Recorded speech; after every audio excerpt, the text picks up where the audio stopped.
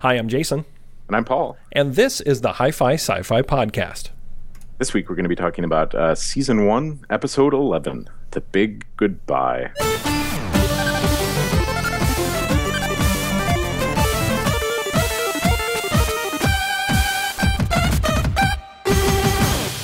And we get, in this episode, a name drop and a name check of the episode a little bit later. That'll be fun to revisit. Paul, this week, Abby had so much fun when she recorded the last episode with us that she is back. Abby, welcome back. Hello. Thank you. And a very different episode this time than the episode we talked about the last time. You missed the big joke that we could have made about the big hello, you know. We not open that. We've missed it all. Yeah. We could redo it. I wouldn't say we missed it. I wouldn't say we missed it.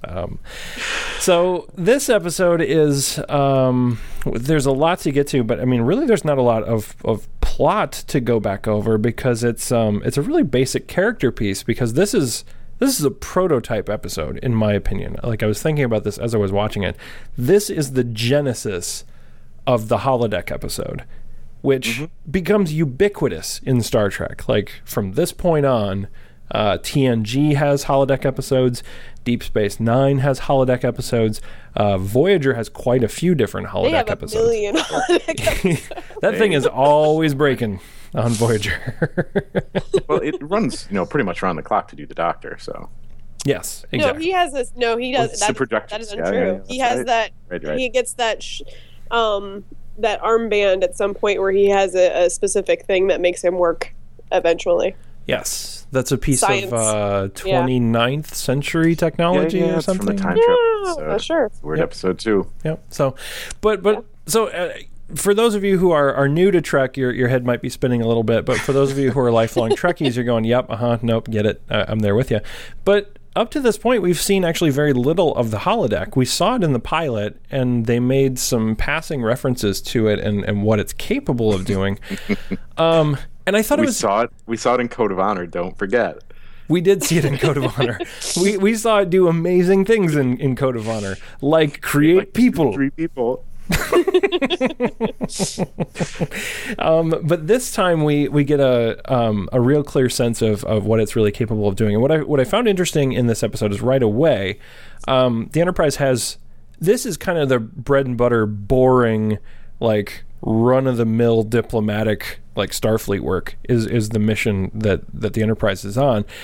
It's not even really fair to call that a B plot because it's just so minor. It's set dressing. Right? Yeah.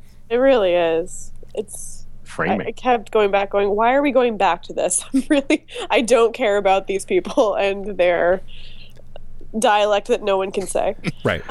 I mean, and you can sum it up into one sentence. It's so trivial. It's bug people who want you to say hello properly. And that's it. Well, so we have to talk about, let's just get this out of the way right up front. Okay. Right? Let's talk about the weird bug people language. Because then we can talk about the rest of the episode, right? There's not much to it. There's no meat on this bone.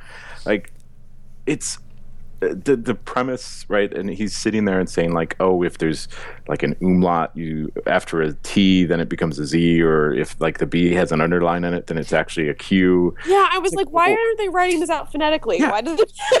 Like, do you have a computer that you could feed these rules into, and then it'd just be like, oh, this word looks really weird. You just pronounce it Charlie or something. Like, it's all rule based. It's not weird. So that stuck with me. But again, this is kind of just set dressing. This isn't important. This isn't like you said, this isn't even a B plot. Yeah, and it's essentially, I got to thinking about this. Just, why is it even in there? And I think really it's there to draw, to give the captain an excuse to get away, because I think they do a pretty nice job of making this so mind-numbingly boring, even from the character's perspective, that it's like, I don't even want to. It's like studying for a test when you were back in college in a class that you knew you were gonna, maybe tank, and eventually you can only prepare so much, and then you're like, I gotta go do something else. I gotta go do literally anything else. And the captain chooses to escape, and that's, I mean, you're right, Paul. That's pretty much it. It's that's the whole shebang on that one. That's it. Yeah. So episode wrap. Well, they All right. do it to get a little bit of urgency. But at the same time, I'm like, why do you need that urgency? If I'm stuck in the holodeck, I'm not happy about being stuck in the holodeck where guns work, apparently. I want to get out of it. Yeah. So the urgency that, we have to get back to the bridge so that I can say these hello words to the bug people seems a little superfluous. Yeah, because to back it up a little bit, so like the holodeck, they go in, they're reliving a Dixon Hill story, which is also really fun because Dixon Hill is something that persists throughout the series. It's actually, they're laying the groundwork for it. And so they do this story. Picard brings a few people in. The holodeck malfunctions, like it always does in a holodeck episode. But again, this is the first. And the holodeck is actually killing people, which is a thing that it's not supposed to be able to do. And they realize, oh God, we have to get out of here. So the rest of the story is variations on that theme. But Abby, you're very right. Like, you hit upon that point that if they put this extra mission out there to create urgency, it doesn't really work on either side, because when you said that, I was like, well, maybe they put, the captain has to get out of here to deliver his address to the bug people to put pressure on the crew who's not trapped in the holodeck. But even then, it's like the captain and everyone in there could die. That's urgency enough. Yeah, exactly. I'm like, this is life or death situation. So this one's weird because looking back, this wasn't one of my favorite episodes, and I feel like I'm going to come in and defend a lot of the parts of this, even this weird bug people side dressing. Like, so it's interesting because they I think it's all about contrast, right? That you have Riker out there, and Riker never smiles really this whole episode. Riker's dealing with the bug people. He's like, where's the captain? Things are going wrong. All these problems. To contrast with the other side of this, that inside the holodeck, they're ostensibly there for fun. And even like the actors sort of get it. It's almost like this weird joke that Crusher and Gates McFadden smiles in a lot of scenes where she shouldn't be. Oh yeah, when they're like being held at gunpoint and stuff. Yes. Like every time something like that happens, they all look really excited about it. Yes. And when she comes in for the first time when they're in the police station, she's like, "I want to be interrogated." Yeah. And I'm like, really? Mm-hmm. So there's this weird. I think they contrast it really well with this weird side plot. They also do use it occasionally in places. To push along that holodeck story. So the holodeck malfunction isn't just the normal run-of-the-mill, like we were trying to load a new program or something or blah, blah, blah. It's the scan from the bug people ship that like makes the ship shake and stuff and does weird stuff to the computers, and then you see it screen with the holodeck. Yeah, we're talking about the bug people more than I thought we were, but this brings up a really good point that those bug people are kind of jerks. Like, They really are. But they get every single piece out of this bug storyline that they can. They're like, oh, the holodeck needs to malfunction. What could it be? I'm like, hey, we have these bug people over here. Let's get a little bit more blood out of that stone. Yeah. But at least they're trying, which is, I think. Actually, I'm actually coming around to your side, Paul. I actually am like, now the bug people are okay. I'm okay with it a little bit more than I was. It gives us enough of a story to bounce back and forth between. You know, that really what's happening is in the holodeck with Picard, with Data, with Crusher, with Wayland. We can talk about Wayland later. Yeah. But it gives us shirtiest of red shirts. Yeah. I mean, you don't bring in somebody like Wayland and then expect him to stick around. Try to kill him. So all that said, let's talk about the bug people a little more. Really, we just said that we got more bug people than we thought we would get. So it's interesting though, because again, they're using this. I think they're actually.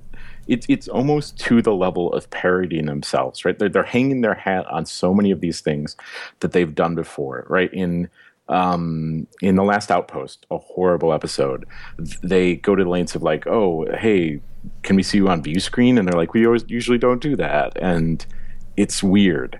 And on this one, Riker says like he does the same thing. He's like, hey, can we like see ya?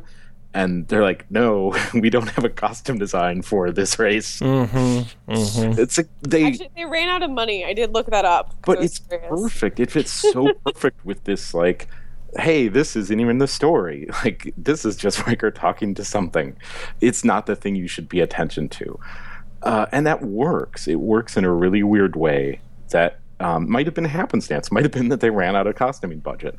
But the fact that they don't try is better here than if they had tried to put together a mythology or some other race that is that they then have to do set design and costume design and all of this. They just said, oh, well, who cares? We're in the holodeck. Right? Yeah. And they're doing that at every level of this story. It's sort of the brilliance by doing without philosophy. Because they don't need to see these aliens. Yeah. Right? Yeah, there's no reason. Yeah, and this episode, I mean, I think, again, we've said it. It's sort of it's the blueprint because it, it's really all about this holodeck. So much so that the other thing that I got a real charge out of was, I don't know if you guys picked up on the fact that they said, the holodeck has just been upgraded. Like, woo! Yeah. It's like you're a kid and you've got an N64 and you get the red memory pack and you can play Perfect Dark Zero with better graphics. Whoa, man, this is amazing. You said N64 and I thought, man, this will be the perfect place to put in a joke about the red memory pack. And then you stole that joke that I had stolen from you in the future. So, well played. I'm a Betazoid, and we've done enough podcasts together that I can read your mind directly at this point. Steal my jokes, Muad'Dib. But what I really liked is I would describe this entire episode, if I had to pick one word, it's kind of cute. Yeah. Just as a whole, because Picard, when he's describing the holodeck after getting his first trip there. Oh my god. Oh man. That's right. Sounds, smells. You make it sound so real. Well, that's how it felt. Incredible. Well, I'm going to go again. Only this time, I'm going to dress the part. The sense of reality was absolutely incredible. When that woman kissed me, it was so... Exciting? Real. The purpose of this meeting is to discuss the Haradan rendezvous. He's totes adorbs. He tells senior staff about it he gets so excited. And I was like, okay, the holodeck's been there. Yeah. We've seen it. We haven't seen a lot of it, but we've seen it. And he's talking about it like it's completely new technology, to the fact where he's interrupting a senior staff meeting to talk about it. They're like, hey, what about the bugs? And he's like, hold on. There's people. I have to tell you about this. People there were, without a soul. Streets? I felt like Little Mermaid. It was ridiculous. Little Mermaid. Nice. Yeah, when he didn't, the one thing that I did notice about that conversation is, he was giddy. He was like, then there was this and there was this. But the fact that he didn't know that they were city blocks, I'm like, listen, that's not a 20th century thing. I have a note about that. And I was like, they don't have city blocks in the future. There's a lot of weird things that are like... Starfleet's in San Francisco. Like, what does it do? Well, there's a lot of weird... Like, Crusher, somebody gives her a stick of gum, and she just eats it. And she swallows it. It's like, really? And she doesn't know how to put on makeup. Like, she's watching the hooker in the police station. When she swallows the gum, that's when I went, listen, it's the 24th century, okay? Yeah. Like, if it had been Worf, sure. Yep. Data, even better. Yeah, even better. Honestly, if Data... Crusher? No. Yeah, no, it was... Although Crusher in this episode, I was kind of concerned about her in general, because first of all, she was so excited about, can I be interrogated too? And then trying to look like the hooker in the police station. Yeah. She was really getting into character. I was convinced that in that episode she was really trying to get into character, but wasn't quite sure what her character was. Yes, that's very... Yeah, that's about right. And she was really, really upset that Weyland and Data were there. Yeah. Her face when Picard asked her to come, she's like, sure, that'd be great. Wink, wink. And then he's like, we should bring Weyland. And Data's like, can I come too? And he's like, yes, of course you can. Yep. Let's be fair. Nobody wants Weyland to be there. Right. No. Right. There's a reason he got shot first. And that's... Oh, yeah. And I mean, really, this episode... it's such a character piece that it's really hard to break apart the plot, because it's really, they go in the holodeck, it breaks, they find out it's broken because Weyland gets shot, and then they have a standoff, and it resolves as soon as the holodeck gets fixed. That's the plot in its entirety. And it's kind of nice to see, because this is an episode you wouldn't see in the first half of season 1, because they almost had to get to this point. They almost had to get characters established enough so that they could do a character episode. And what's nice is you get all sorts of little character beads from Picard, from Data, and from Crusher, because we spend the most time with them. There's even good Geordi in there, though. Yeah, there's a little bit of Geordi. That's and true. Wes is in there too. Yeah, Wes and his He read all the periscope. manuals. I immediately I latched onto that line where he's like, well, I read all the manuals. I was like, that's, I mean, okay, I guess, but like that didn't do a good job of like selling why he should be there. Like I was just, it was a weird thing for me, because why? I mean, I get, let him come along. His mom's in there. He's worried. That's fine. But why Geordi wasn't like, Wes, let me do this. Yeah. You can stand here and hand me things. Yep. Because you're a child. Yep. And instead, Geordi was I will give him all the credit in the world. He was exceedingly patient with him. He was. He really was. It's like, Wes, we got to look at every millimeter, or something like that. Yeah, because he at one point he's like, Wes, you got to slow down, or you'll go right past something, So the question is, what is he looking into? Because the first time I was like, is he like looking into the holodeck? It's like, no, well, I guess he's looking at... It has to be a readout, right? Or something. It has to, yeah, that's all I can think. Maybe he's looking at a monitor or something. Well, I think what they were trying to imply is there's those goofy goggles that he's looking into. Yeah.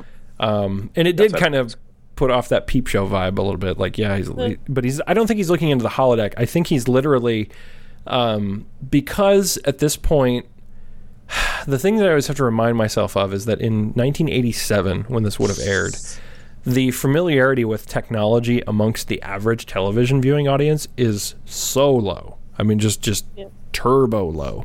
So I think what he's literally looking at are whatever those goofy circuits are, like on the wall. Like, yeah, that's all I could think that he was doing. And there's the reference to that, going over every millimeter, but I just kept thinking, like, well, that's not how computers work. But yeah. I mean, maybe these are future computers. There's other things worried about that science. Like, he's like, if I do something wrong, they could all disappear. And I'm like, not actually. Yeah. Not if if they're in a program and you stop the program and delete it, the people aren't going to be deleted. Yes. Okay, so here's a few more questions. Okay. Although first, the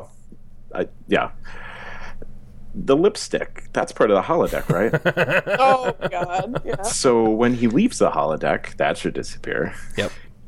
Well, but the holodeck, and I don't think they've established it yet, but they do down the line where they do make it does have a replicator, so you can eat things in the holodeck. Well, and this things came like up that. So I mean, this came up in the first episode lipstick? where like Data fell in a river or something, and it's like, should he be wet when he comes out? Same issue. Yeah. There's also a continuity error though on the lipstick. It's much redder when he goes. It's also on the wrong lip. When he gets kissed, it's on the bottom lip. When he comes out, it's on the top lip. Nice. Yep. So there's my nerd moment of the first 11 episodes. So let's address this elephant in the room, which is the holodeck. I think it works in this episode more than it has in episodes in the past, because they're trying to establish ground rules about the holodeck, which is something they haven't really done much of in the past. And I think they're getting closer to where they need to be. But you're right, they're still playing really kind of loosey-goosey with this in terms of how it works. And they basically, to people who don't read technical manuals, it doesn't matter. It's magic by way of technology. But for people like us and people who are listening to a Star Trek podcast, welcome. One of us. It does matter, and I think where they wind up with it is it's a lot further away from where they start. Basically, here it's still almost all transporter based, right? Well, and the trick becomes that I think what we're looking for, what we're describing, is that we want some sort of consistent rule set. Yes. Because the same thing that happens is what happened in Lonely Among Us, where it's just like, oh, whoa. Did they just clone Picard with the teleporter? Like, I don't think you could do that with teleporters. Like, we need some ground rules. You can't just clone people with the teleporter. Right.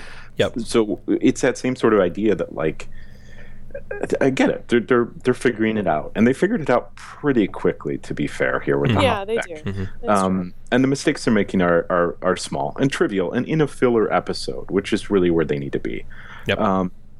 And they're going to get there, but right now it's not a super consistent rule set. No. So, yeah, at the end. But it is the first holodeck episode. Yes, It's yes. the first one ever. So Well, they And they- touched on it in the pilot, but this is the first. yeah, no, but this is the first bottle episode. This is the first holodeck bottle episode. Yes. Yep. And they do one important thing to try to start laying those ground rules, and it's right at the end of the episode. And we'll talk about how the episode resolves itself here in a little bit, but specifically, I guess there's a point in the end of the episode where two fictitious characters created by the holodeck decide they're going to walk out of the holodeck and onto the ship, and they don't last very long, and they just kind of dissolve. No, they turn into tornadoes. they do turn it. They looked almost like Yeah. that 5th grade science experiment. From- that Well, and you, I'm just like, I From the kind feet of up. am on the path of where they should, once they walk out the door, they shouldn't be there anymore at all Yeah. because the Yeah. reflectors are gone. Yep. Like, they shouldn't even make it to the hallway. yes, yeah, and or be forming coherent thoughts and actions while they're Yeah, exactly. But again, it sort of like we could make these critiques. I'm making these critiques. I'm not critiquing the critique. It starts to feel nitpicky, right? It's like, well, they're trying. Yeah. They're trying to do it. Because I wrote down too. It's like they shouldn't get to the hallway. most of what happens in this episode pretty much works. There's a few. I think so. Yeah, there's a few things that you can nitpick, and I'll even argue too that the Star Trek fan base and probably this era of Star Trek is where fans start to get nitpicky about that kind of stuff, because the original series is actually filled with all sorts of weird continuity issues. Yes. So to have a series that now we almost take for granted that through The Next Generation, Deep Space Nine, Voyager, those three shows spanned roughly 15 to 20 years of actual real-time fictitious, storylines, and by and large actually played pretty well with their own internal continuity. Things that happened within the universe impacted the other shows appropriately enough within the universe. Rules that were made for pieces of technology were adhered across the board. Characters, motivations, fictitious governments, people like the sense of world building that eventually happens within Star Trek is pretty amazing and pretty epic in scale. Oh, absolutely, and especially an improvement from TOS where they couldn't remember what happened the week before. Right, exactly. At least here, they're like, oh yeah, remember that time when the Ferengi first showed up? Yeah, I remember that. That was 2 weeks ago. So I mean, there is that kind of continuity that starts to happen, which is great. I like the deep continuity here in this episode of the, spoiler alert, Wayland and the Harada, they're going to be back for the series finale in a few years, so just file them away. It's super important characters. That's not at all true. That's don't hold your breath or wait for that one. Who would be holding their We're gonna breath see for tomorrow. Wayland? He's sitting there like, man, I hope he comes back. If you feel bad about waiting for Wayland, that's okay. # waiting for Wayland. It's fine. Oh, man. You can wait. It's Oh man, I hope one person uses that. but what I was getting to is that we do almost take all that continuity for granted, and here you can almost argue that later on this will get mined for bigger ideas, because there's a point at the end of the episode where Picard is about ready to leave the holodeck. It's right after the resolution has happened and the two characters turn into tornadoes, as we talked about earlier. Picard's about ready to go back to the bridge, do the thing with the bug aliens, and bring this thing to a close. But he turns to the cop character in the holodeck, and he asks a really interesting question, because I wrote this down and I'm like, what a mind job at that point. Yeah. But he asks what's going to happen when Picard turns it off, right? Because Picard goes to great lengths to actually explain what's really going on here to these fictitious holodeck characters, who then become aware of the fact that they're in a holodeck. Yeah, this felt way too self-aware for It holodeck did. characters. Yeah. I Right. agree. Like, it felt like a big jump at this point. And it's in the right direction. It's like, man, they have some good ideas. Yeah, but at the same time, I was still like, why are we having this conversation now, and why is he so self-aware? I'm like, is it only so someone could say, I guess this is the big goodbye? Because it felt like it. Payoff. It is a great question, but I don't know that was the right place to ask it. Let's be honest. When Jason started this line, we all thought, who's going to be the first one to say the title of the episode? You got there first, so I win. That's off, dude. It's playing the big goodbye chicken at this point. Who's gonna get there first? Jason clearly couldn't take it first without letting anybody talk, but could somebody else wedge it in there? And I feel like that's exactly what the writers were thinking. They're playing. This episode plays with noir tropes. There, I can say it. I promise. That's part of the point of the episode. Is it's an homage. And in noir, that happens. I mean, Yep. It's what they do. It is. It's a solid. It's the femme fatale, and it's the private dick, and it's San Francisco. Now, let's not forget that it's not the end of the episode because bug people, right? Right. Well, before we get to the Paul, you're all about the bug people. I mean, I think we haven't talked about Dixon Hill at all. Yeah. And actually, I think that's the first time we've said Dixon Hill, haven't we? No, we mentioned it earlier. But the have you guys been watching this on? I guess Netflix has not quite all of them, but they have most of them. They have all of them.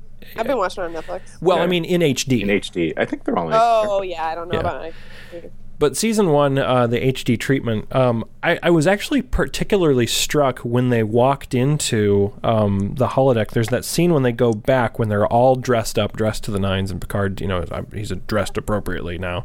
He's got a suit and tie on. Data's there, Wayland's there. Crusher's going to join him later, but it's when the door opens and they walk into the street, the busy street. Yeah. The shot there, for whatever reason, especially on the HD version, looks really good. Whoever was on point with cinematography there, the way that it's lit, the way that the contrast, it's hyper vivid, and it's so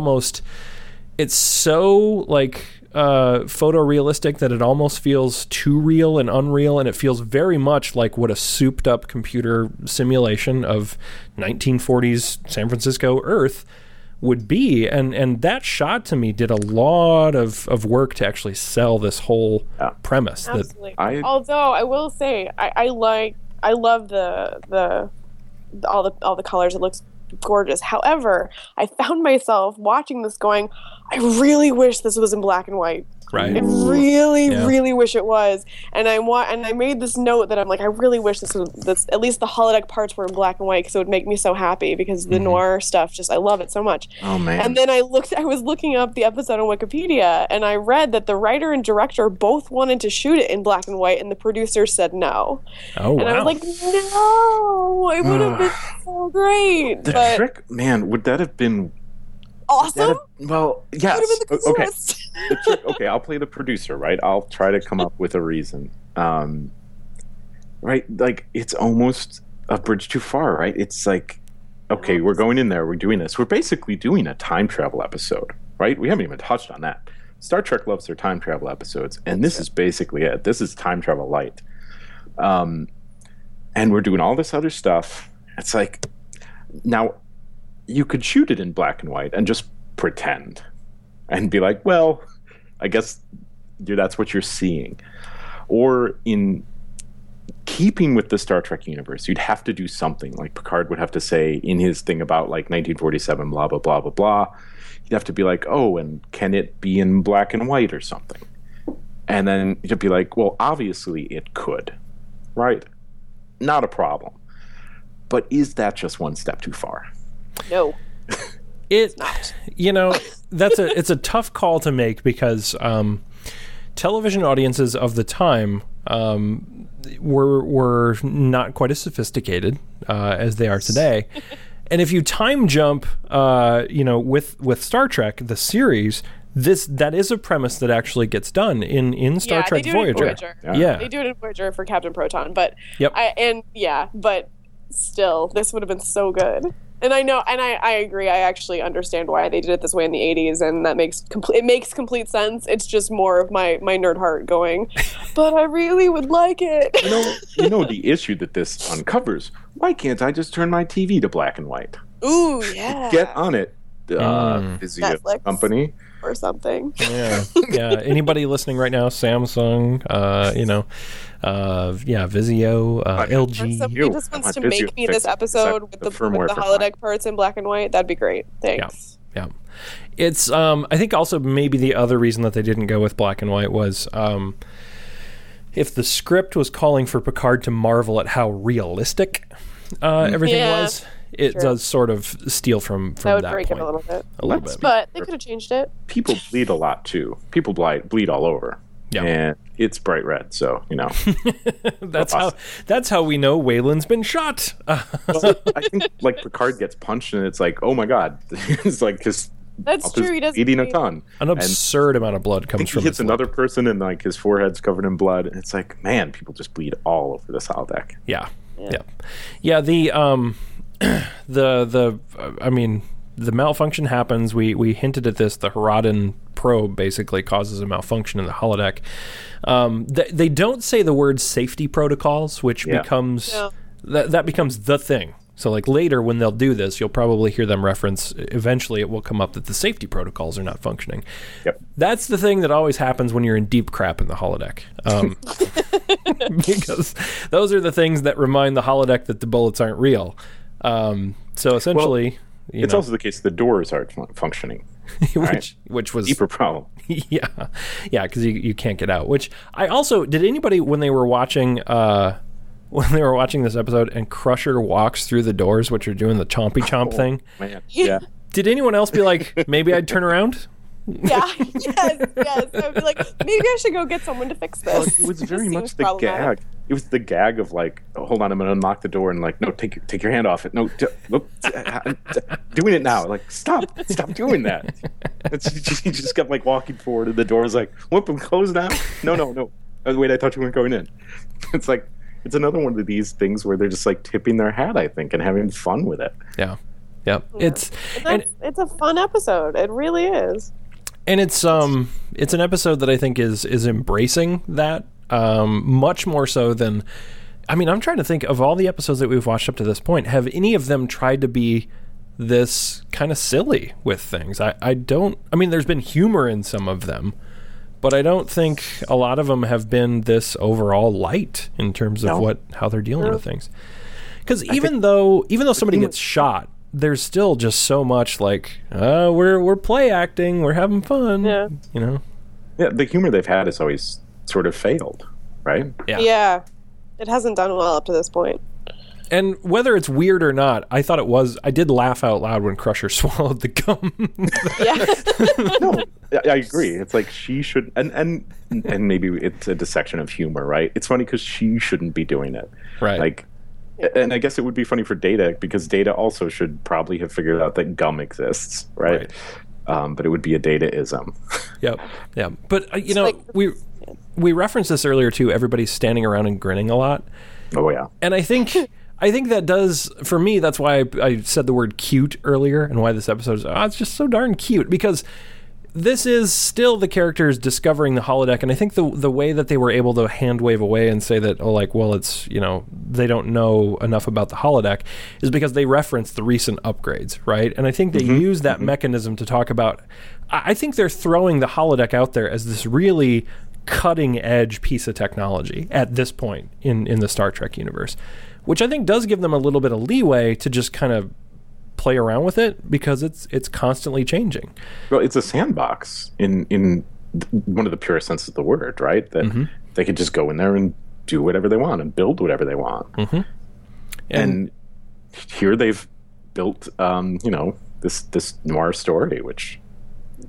Well, but they've built it based on novels, supposedly. And this is the only thing that bothered me a little bit about their pure joy and excitement about the holodeck and this program specifically was that Picard talks about how he's read Dixon Hill since he was a kid, and yet he seems surprised and finds some of the characters like they'd be recurring. If it was this kind of detective story, there would be the recurring character of like the Peter Lorre wannabe, guy. He would have been in there a couple of times. Like he would have been a familiar character.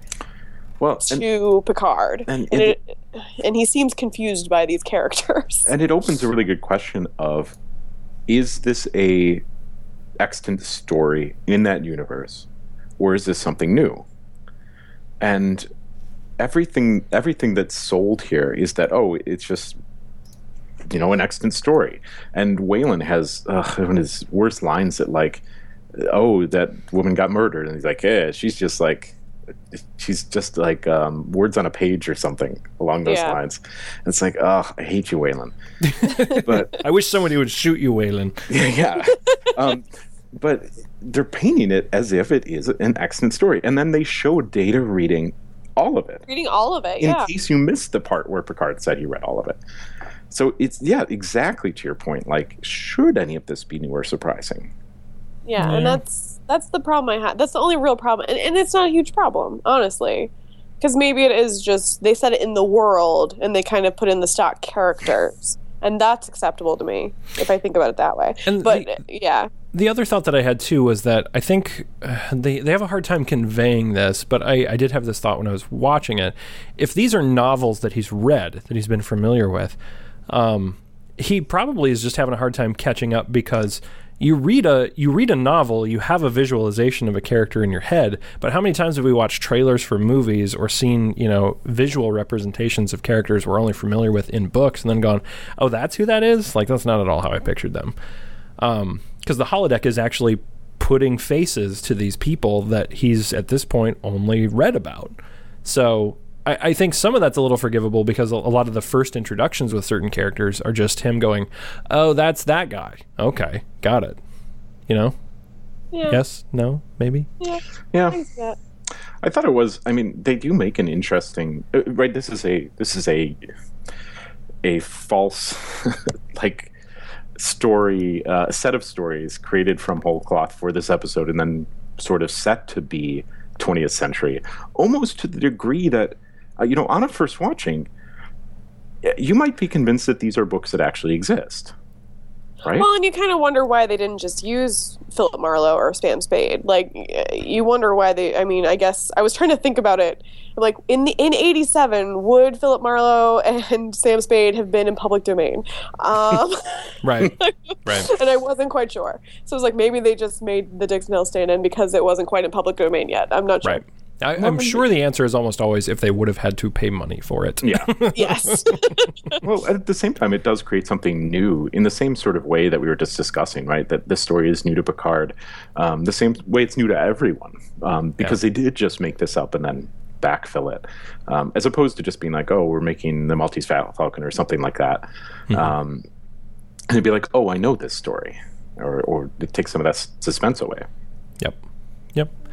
And it does also give them a character that, a fictional character in a fictional setting inside of a fictional universe, it does give them more freedom. At this point, Dixon Hill could have done anything they want him to do, because it's their creation. It's a little bit more liberating, because eventually, when we explore Data's fascination with a actual existing fictitious character within our universe, Sherlock Holmes, you've got to do Moriarty. You've got to do at least a few of these things that are part of the Sherlock Holmes universe, because it's established fiction.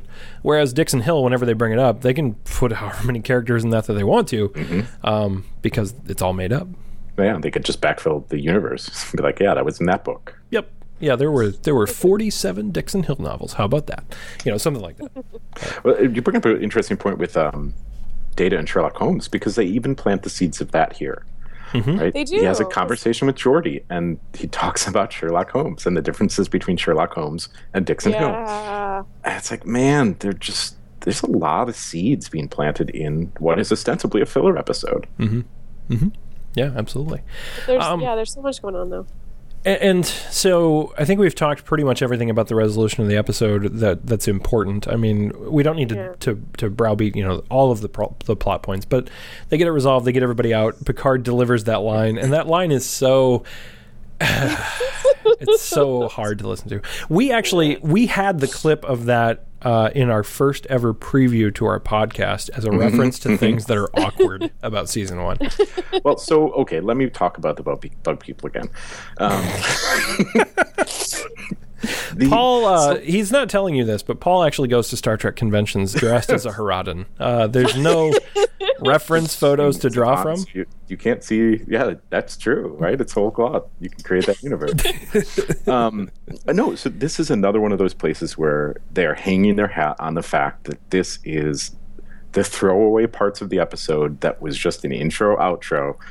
And even to the point that Picard comes to the bridge in a suit and tie. And hat. And a hat. Takes the coat off, throws it on the ground, and is like, blah, blah, blah. Here's these stupid lines. Blah, blah, blah. And then, like, sits down, or I forget if he even sits down, but he basically just walks away. The bug people are like, oh, that was good. And then he doesn't even say, like, oh, should we talk more? He's just like, no, he just kind of is done.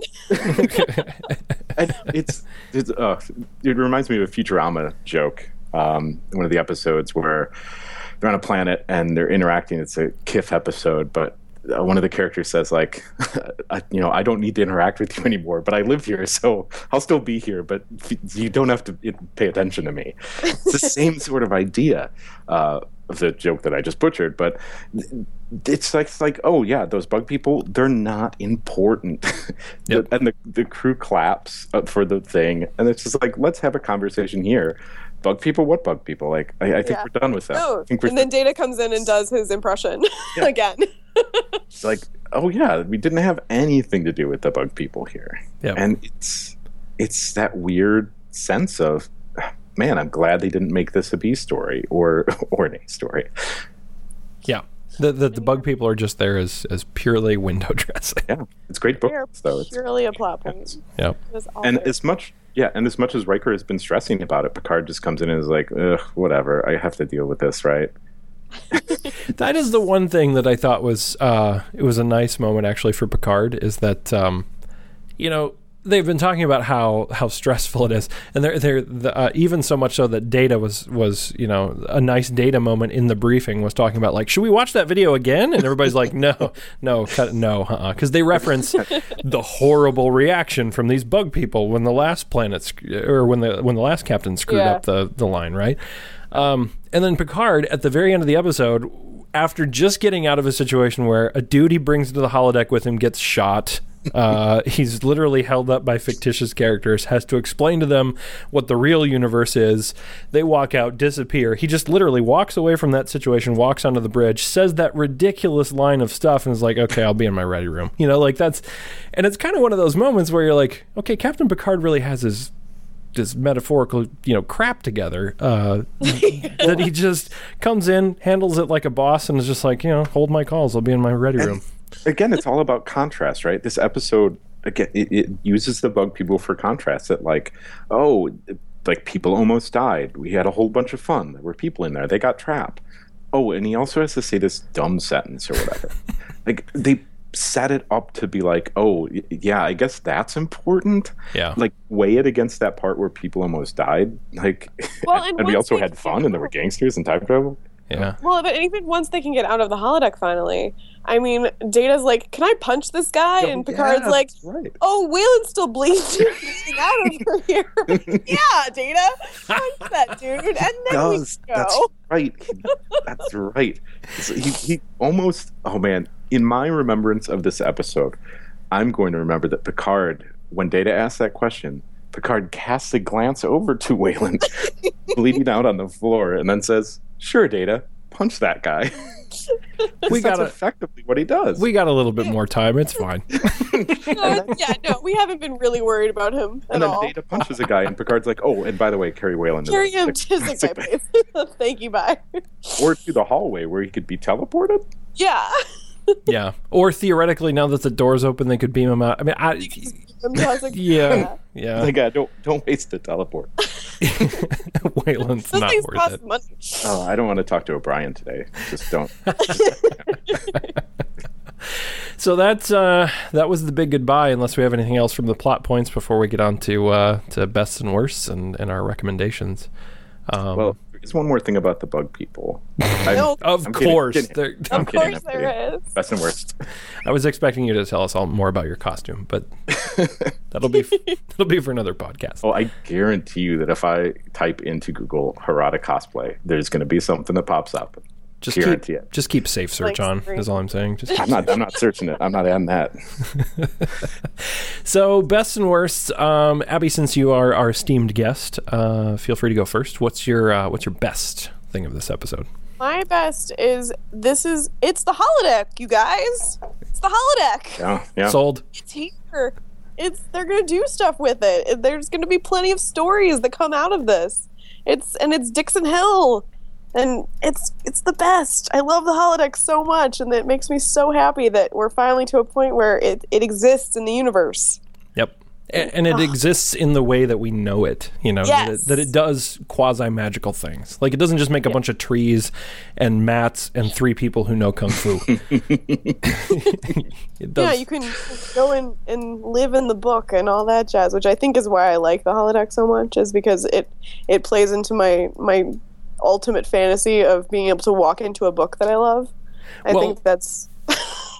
Have you guys read the theory? Like, this is an actual theory that someone proposed a while ago, and I would have to look it up, but it made the rounds on the internet for a while. But someone essentially asserted that if something like the holodeck actually existed and was reachable by nothing would ever be accomplished again. Exactly. People would cease to live their everyday lives and probably die inside of a simulation. Star Trek episode about that. Is it? Wait, which one? There is. It's now I'm gonna forget his name completely, but he shows up a couple times. And he's the guy Barkley. obsessed with Barkley and his holodeck addiction. Yeah. Oh, Barkley. There is an episode. That's true. They do talk. I guess that's their effort to try to talk about. To dwell on dreams and forget to live. Sorry, I had to throw in my Harry Potter reference for the back. There you go. Very nice. I can't wait for that season 7 Harry Potter holodeck episode. What a fantastic crossover that was. Yep. That would be amazing. Paul, what's your best for this episode? My best is the weird, almost paradoxical fact that this is filler done really well. That, and also, maybe even more than that they had a lot of foresight here that they never let burden down the episode. And we've talked, I think you've used the metaphor a lot of juggling a lot of balls at the same time here, that they've faltered with a bunch. And here, they're actually doing a lot, and we've touched on tons of it, right? It's time travel-esque. They get Data Geordi time in, they get West Geordi time in. West does crazy things. Data talks about Sherlock Holmes. There's Data-isms. Data reads all of the books. There's Crusher, acting, almost comically to some degree. There's Picard acting comically. There's Riker sort of out of his element and frustrated. It's just, there's so many things going on that they don't let any of them reach that level of B-story, that they don't let any of it dominate this filler, right? This fun time in the holodeck. It's been hard to put together all that in one episode, but you see a lot of seeds here that are going to germinate for a while throughout this series. And it's one of the first episodes, I think, that has so many weird seeds in it of things that you'll see later. Yeah. No, well said, because that's there's a lot here, and it's a lot of it'll pop up. I mean, even years after. I think the last time we hear from Dixon Hill is Star Trek First Contact. There's a scene in Star Trek First Contact where they just run a simulation of Dixon Hill, where they go in there to hide, basically, from the Borg. Oh, yeah. Yeah, and then turn off the safety protocols and kill some Borg. But, they're literally laying the groundwork for stuff that's going to last for the entire franchise. Yeah. My best for this episode... it's hard to pick one, because I did a lot of grinning during this episode because it's a lot of fun. But I think, I I think Data in this episode is really good. Like, because It is really good. they walk a fine line with Data, and sometimes they goof it up, especially in season 1, where they make him too much. Like it's too on the nose in terms of, we get it, he's an android. But here he's clearly like his Pinocchioisms come through, his wanting to learn more about the human condition by way of just being there in the moment comes through. I mean, he finds out that the captain's into it, that people are going to go there, and he's like, you know what? I got to figure this out too. I'm going to read all these books. I'm going to check it out, and I want to be there. And he even, gets into character towards the end, and starts talking, 1940s-esque gangster. But he's still useful, and he's still a good character and keeps his wits about him, but he just takes it a little bit too far sometimes. Not way too far, but enough where you're like, he's okay, I get it. He's trying to figure it out. Like, No, my favorite moment, I think, in this episode is the bit where, the newspaper guys, or the Peter Lorre stand-in is, where were you hatched anyway? And he's like, I was created on a planet, and Picard's like, Data! And he goes, South America. Yep. Well, and the thing that works here, I think, is the Data Picard interaction. That the Picard is the one who's always either yelling at him or casting looks to him and saying like, don't go quite a bit too far. And then Data stops and says something like South America. Yeah. It's great. Yes, it's that Picard interaction. Yeah. And that also, to your point, Paul, also is a thing that we'll see echoed throughout the series, that for his mentorship in humanity, Data, really has a case study with Picard because he looks up to him. So yeah, that's my best. Let's get in the dirt a little bit. What are the worsts of this episode, Abby? Well, I was originally going to say the B plot of the bug people because but Paul really has changed my mind about this. So I take it back, even though I do take issue with him calling this episode filler, because I don't think it is. I really don't think it is. It is the only Star Trek episode to have won a Peabody. Okay. So Really? this is not a filler episode. This is a well-respected episode. This is the red meat. Yeah. And my argument for that is because there are so many seeds laid out in this episode for Star Trek in general that this can't be a filler episode for me. Plus, I just love it. But I think now my bad is the holodeck science not being quite sorted yet.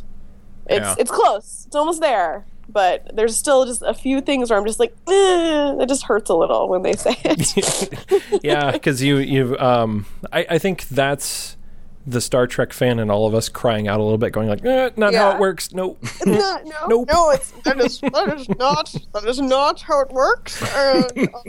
You see, the image processors would break down immediately across the threshold to the holodeck because the photo imaging is not able to project itself beyond the four walls of the simulation. Or something. I don't know, something like that. Yep. Exactly. Paul, what's your low spot for this episode? Wow, I mean, I have to follow that up. And go. Waylon is my worst. Yeah. I hate Waylon so much. I mean, I thought you were hashtag waiting for Waylon. I mean, that's Burns' hashtag. I mean, I made it for you. I made it for you. From the second that Picard is like, oh, hey, we have like, don't we have a visit? It plays out like, oh, don't we have like a visiting scholar fiction expert or something? Well, okay, yes, thank you, because they call him two different things. Picard originally refers to him as an expert in 20th century history, and then he later refers to him as their resident fiction expert. And it's like, which one is it? Pick one. He's not both. He can't be both. Well, he does, and neither one needs to be there. Right. But it's just they have so to have a red shirt somewhere. shoehorned. Mm-hmm. Yeah, and sure, somebody has to get shot. It's like, I don't know. I don't know how. I mean, part of me was kind of hoping, and this would add complexity, right? But the feeling is almost that he is himself a hologram, right? Wouldn't that be the awesome reveal at the end? That like he tries to leave and then he disappears? That would be an awesome end of the episode. And then there's the big goodbye to Waylon. Like, I think I don't know how that would work story-wise, but sure. the silence was my brain trying to work out that plot. Would be, yeah, it's like the Doctor in Voyager or something like that, where he's just in there, and then, you know, because we never see him out of the holodeck, do we? Yeah, we see before they go in. Okay, they could meet him in there or something. You could write that around it, but it would. I wish Wayland was a projection in the holodeck. That's all. The Wayland to me smacked way too much of introducing a character who's not really a character. Yeah, it's not to say that there's a ton of people who could have stepped in and filled this, right? Like Worf wouldn't have really worked. You already have Data in there. Maybe Geordi, but then he's got to be outside. Troy wouldn't work.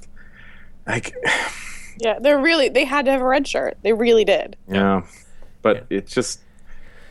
Yeah, I wish they'd made him more likable or something. I didn't find him dislikable. Yeah. Unlikable, that's a word. Even at the point where, like, he gets shot right after he does the, like, weird voice and stuff, because really hamming it up. It's like, well, okay.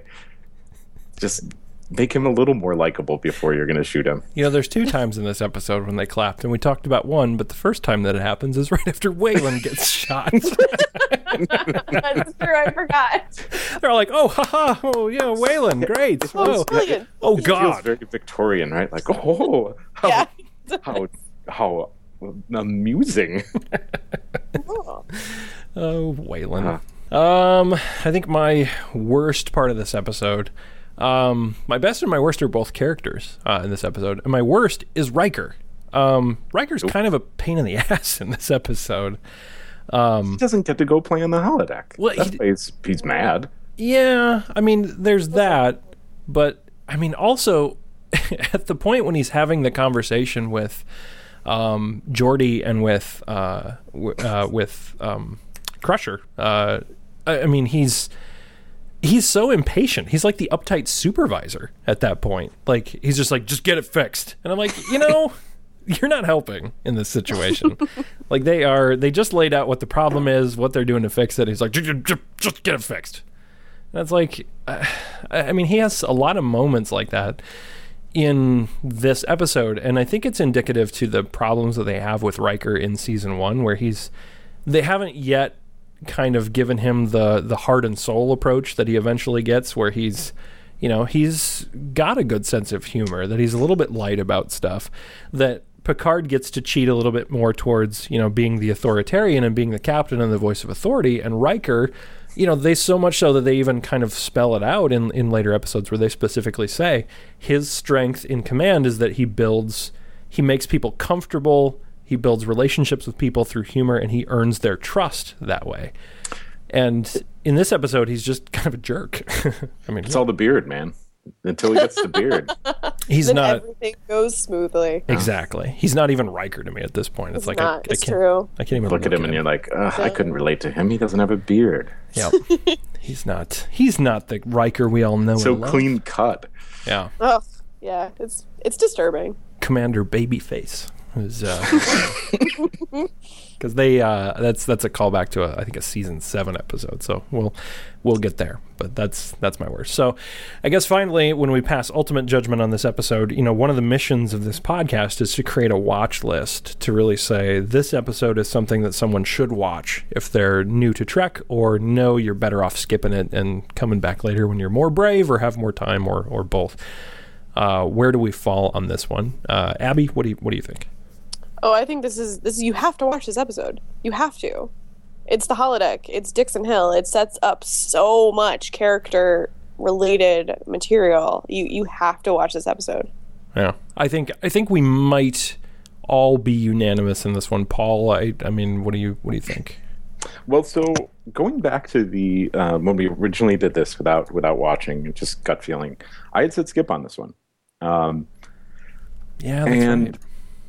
And looking back at this one from memory, I think we all sort of touched on this, or maybe it was just one of you, might have been you, Jason, touched on the fact that this watched a lot differently than I remembered. Mm-hmm. That frankly, I remembered this having a lot more detective work in it. Yeah, he doesn't. I mean, for a private investigator, he does pretty much Doesn't do no much. detecting. Yeah, And The only client he gets dies. yeah, exactly. immediately. And she takes his card, even though Yeah. she knows where he works. Yep. And there's also he expresses like that's when Waylon says the line that you hate, but Picard's like, oh yeah, I guess somebody was saying they were going to try to kill her. It's like, oh yeah, good one there, Dick. Cart's like, someone is dead. He's like, "Ugh, just words on a page. She never had a soul. But I also think that I think I've been getting some good pushback from Abby here of whether or not this is filler, because to me, I think I mean I didn't write it down, but this almost felt to me like perfect filler, and I think I said the term paradoxical filler, of like a filler episode is one of those where it's like it's lighthearted, it's fun, it's outside of the arc that has been building, it's outside of the seriousness. But I guess at the heart of it, it is an episode that you could skip, right? That's what filler is really supposed to be.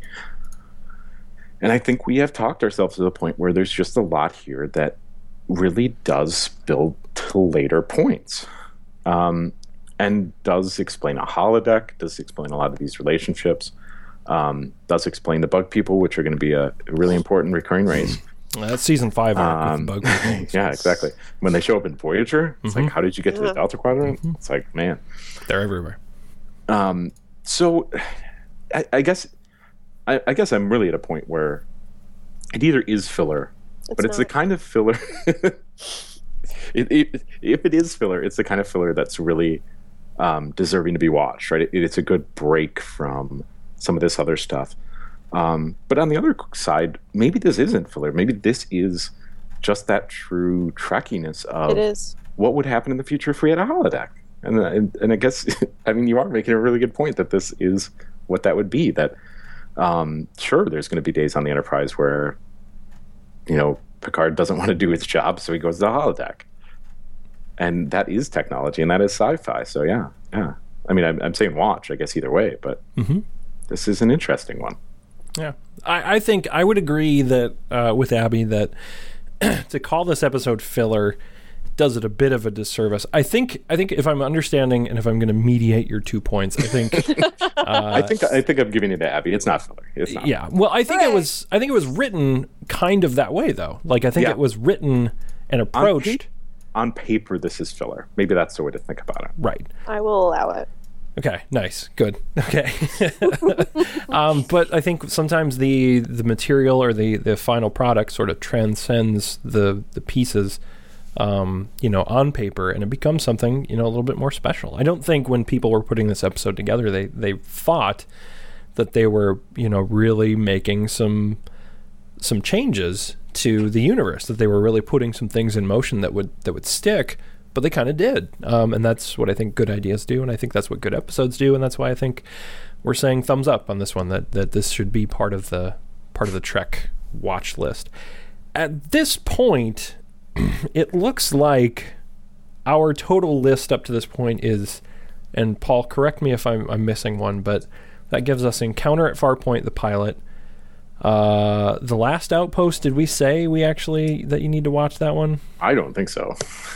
I know we have The Battle, and I know we have Where No One Has Gone Before. Where No One Has Gone Before in there. I think we decided Hide and Q was watchable just for the Q elements, right? And so that gives us the big goodbye to this. So we're more or less hitting 50% at this point, right? Yep. Which is about par for course for season one, to be honest. Yeah. Yep. So this one I think is one of the rare season 1 episodes. This one right into the very next episode that we'll talk about next week. I think without giving too much away, I think that one is also just a necessity. So we're starting to see, I think, a shift in terms of how these episodes are written. We're going to hit some clunkers there in the middle. There'll be, but the season will end pretty strong with season 1. So you'll kind of see the series sort of come into a little bit of cohesion internally. And I think these last few episodes have been a little bit of a taste of that. So hopefully you've enjoyed our discussion of this. Abby, hopefully you've enjoyed joining us once again. I have. It's been great having you. Until next time, I'm Jason. And I'm Paul. And we'll see you next time. I guess for now, it's time for our big goodbye. You're on the holodeck right now. Safety protocols are not functioning. I got to get out of here. Tell me something, Dix. When you've gone, will this world still exist?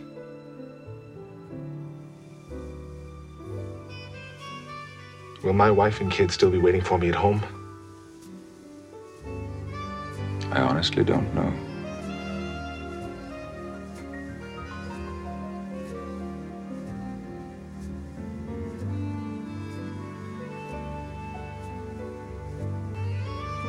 Goodbye, my friend.